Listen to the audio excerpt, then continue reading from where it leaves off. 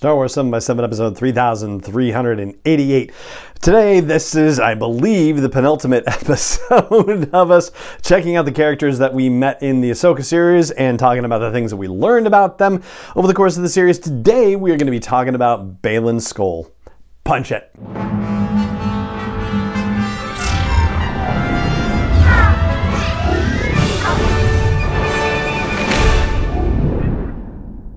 Hey Rebel Rouser, I'm Alan Voivod and this is Star Wars 7x7, your daily dose of Star Wars joy, and thank you so much for joining me for it. So Baylan Skoll was quite the presence in the Ahsoka series, and as I've said a lot of times on this podcast, for the late lamented Ray Stevenson, who is no longer with us, who passed away in May of this year. For so many reasons, that is obviously a tragedy for him to be passing as young as he was, and also because he was immensely talented and what he brought to the Ahsoka series was nothing short of remarkable. As far as his character Baylan Skoll goes, well, you know, it's really fascinating because we know that he was raised in the Jedi Temple and we know that he survived Order 66 and that he became a mercenary. But the fact that he survived to ply his trade and seemingly to do so while still using Force abilities is rather remarkable. Anybody who had been demonstrating Force abilities, as far as we knew,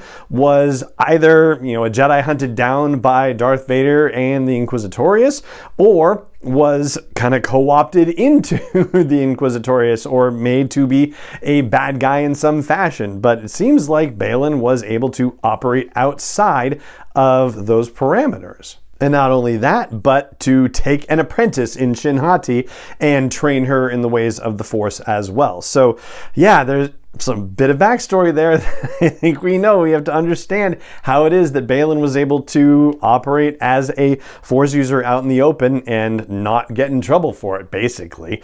And then the other thing that is particularly fascinating about his experience at that level is that he seems to know who Anakin Skywalker turned out to be. This is continuing to be less and less of a deep, dark galactic secret. As we continue on with storytelling in the galaxy far, far away, it seems like more and more people are privy to this particular bit of knowledge. Remember, it used to be that Palpatine and Vader were the only people who knew this particular secret, but then it turned out through the course of the original trilogy that Yoda knew and Obi-Wan Kenobi knew, and then eventually Luke knew, and then he told Leia. So yeah, it still seemed like a pretty narrow set of people who knew the truth about Vader. But in the intervening years since, Thrawn knows, and Tarkin knows, and Ahsoka knows, and other people know, Baylan Skoll knows, yeah, so it is what it is. And that's fine. It can still be pretty much a closely guarded secret, comparatively speaking. It doesn't necessarily invalidate the stuff that happens in, say, the Bloodline novel,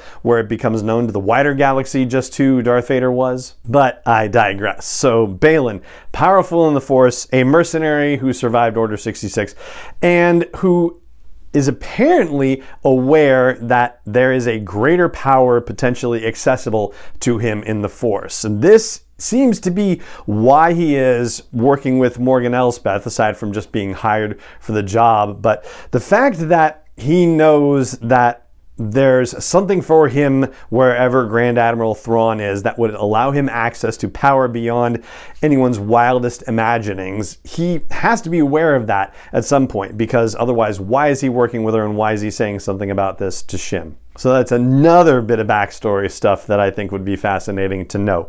Once they get to Peridea, one of the things that he says to Shin is that it's a land of dreams and madness, which is a very compelling thing to say, yet we don't actually see a demonstration of dreams or madness there. But again, he is clearly connecting to something else going on beneath the surface or on the other side of the veil that is kind of cast over our eyes and just makes the physical world look like the only world that's there. He senses some sort of greater power on Peridea that Shin maybe can kind of feel, but not so much.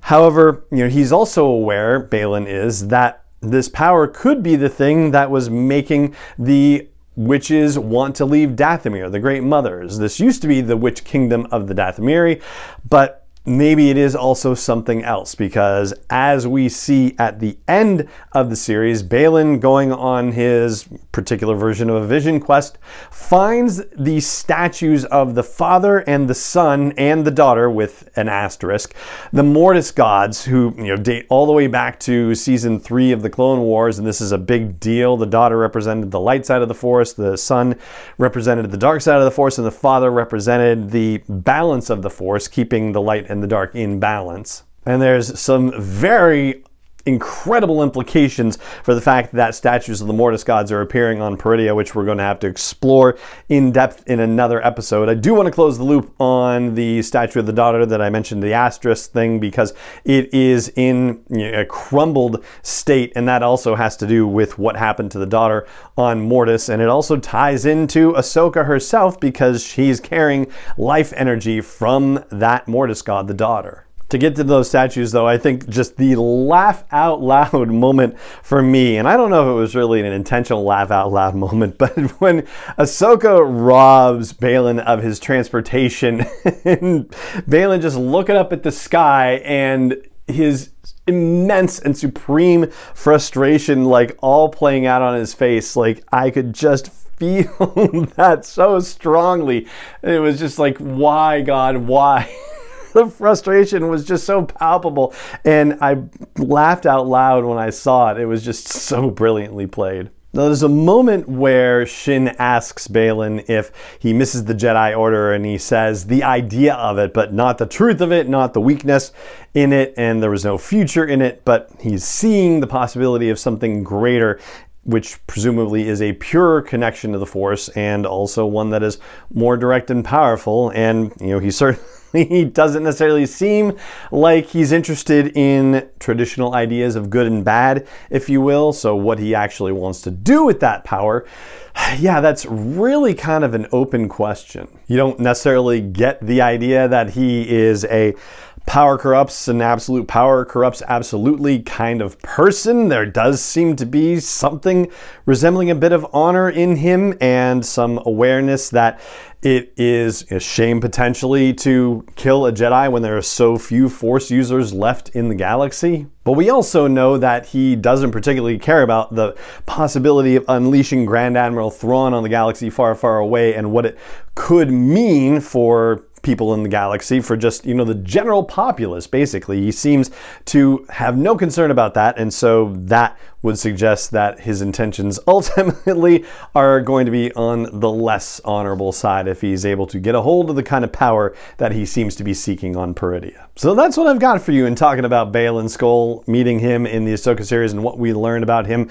And that is going to do it for this episode of the podcast. It just remains for me to say thank you so much for joining me for it, as always. And may the Force be with you wherever in the world you may be. 7x7 is not endorsed or sponsored yet by Lucasfilm Limited, Disney, or 20th Century Fox, and is intended for entertainment and information purposes only. Star Wars, the Star Wars logo, all names and pictures of Star Wars characters, vehicles, and any other Star Wars related items are registered trademarks and/or copyrights of Lucasfilm Limited, or their respective trademark and copyright holders. May the Force be with them. All original content is copyright by Star Wars 7x7. We hope you love it.